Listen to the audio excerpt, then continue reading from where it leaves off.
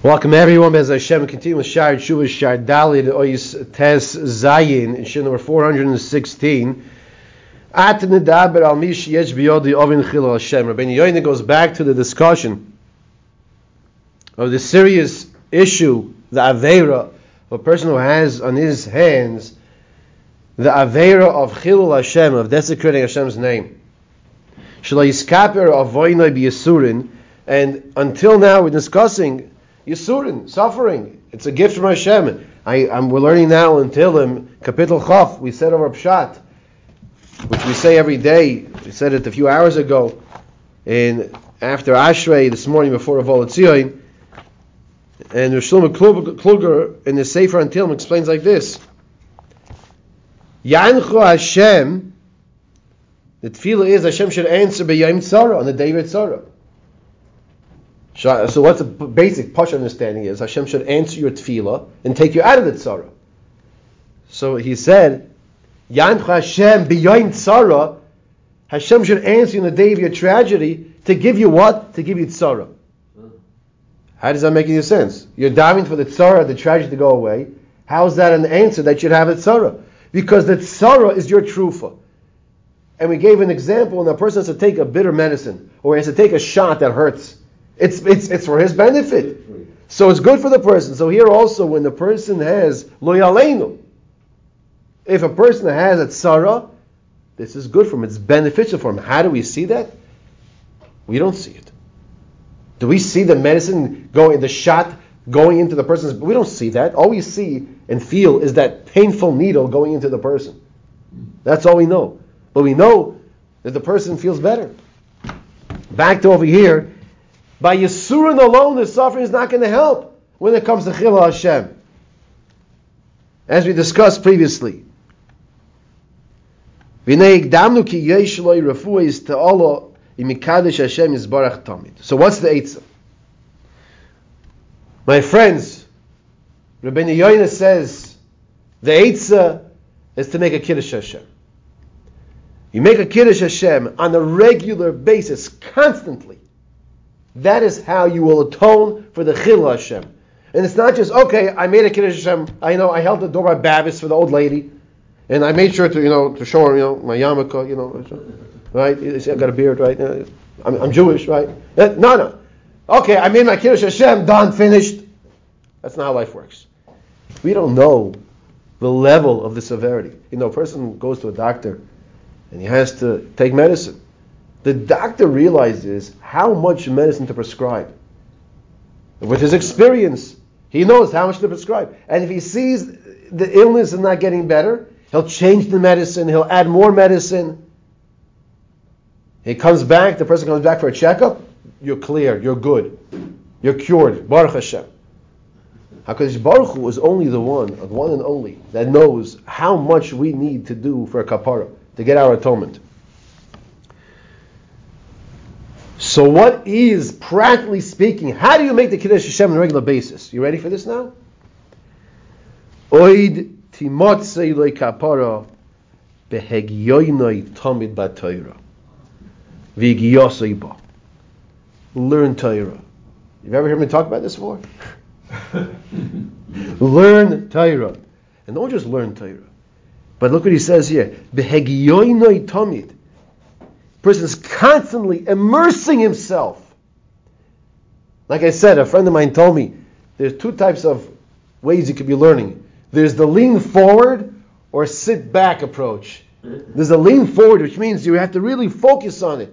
And then there's a sit back, you got your cross, legs crossed, you're sitting back, which is also works. You have to have the television. But you gotta, if you're leaning forward, if you're immersed in it, that's a whole different level. Yeah. Right, that's a whole different level. Turn it on. The greatest level of Kiddush Hashem is being involved with Limud Torah. The greatest aspect of Chesed is being involved with Limud Torah. Involved as much as your human capabilities give you. If we would all realize the tremendous amount of Chesed that we do when we learn. The chesed, I'm talking about acts of kindness. When we learn Torah, you come in, you drive in, you walk in. Every single step you take to come to learn is a mitzvah. Because Talmud Torah is giving oxygen, literally, it's giving oxygen to the whole world. That's what we're doing here. We're keeping the world in existence, as we all know, and we've said it in the past. If there be 1 millisecond without any Torah in the world would not exist. That means death to all. Right? That's what that means. And that's what Rav Chaim Volozhiner, he created in his yeshiva in Volozhin, a 24/7 cycle of people always learning. 2 o'clock in the morning, 3 o'clock in the morning, 4 o'clock. What do you mean 2 o'clock in the morning? Yes, always learning. Now you'll say, 1 second, isn't that why there are different time zones? 100%, that's one of the reasons. If you think about it for a second, why should there be different time zones? If they tell you, don't get into the science now. Okay? But he says, in the spiritual reason, that's how the world really runs. The reason is because when we go to sleep, so a different part of the world, they're waking up.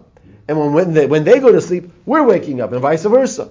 So there's always someone learning Torah. I'm going to ask you a rhetorical question. Did you or anyone you ever know run out of gas in your car? Yes. Okay. So the car doesn't go. It's as simple as that. I got a phone call once from someone says, I ran out of gas. And I said, okay, I'll be over there in a few minutes. Happened to have been, I had some gas for the lawnmower, and it was in one of those containers, and I was able to be there in a few minutes. I had it. I'm not like Mr. Handy, I walks around with gasoline all the time, right? But it's all a mashal. It's all a mashal. We have to realize what that means when we learn Torah and we immerse ourselves in Torah. We are giving life to the world.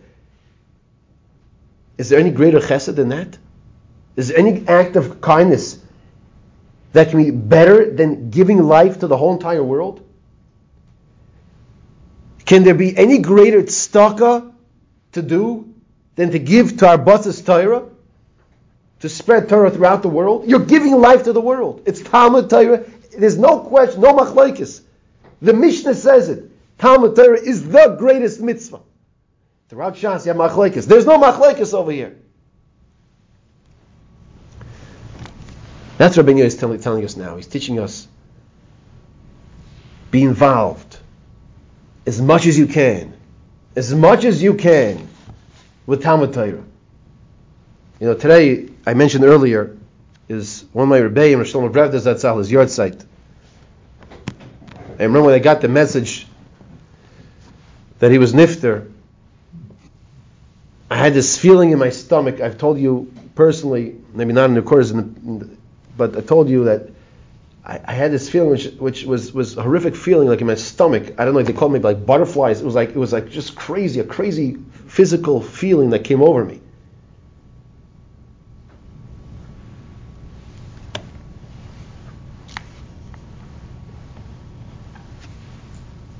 He would always push and encourage and be mechazek to focus on limud Torah more and more and more. And there, as the Gemara in Brachos says, Daled Dvarim tzrichen chizek, and Talmud Torah is of these Daled Dvarim. You always have to mechazek Talmud Torah.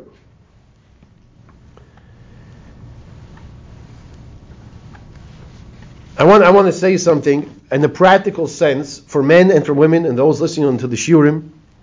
And I thank you for listening to wherever you are. We had someone reach out to me this morning. If I can add her cousin in South Africa to this shir, so I welcome you from South Africa.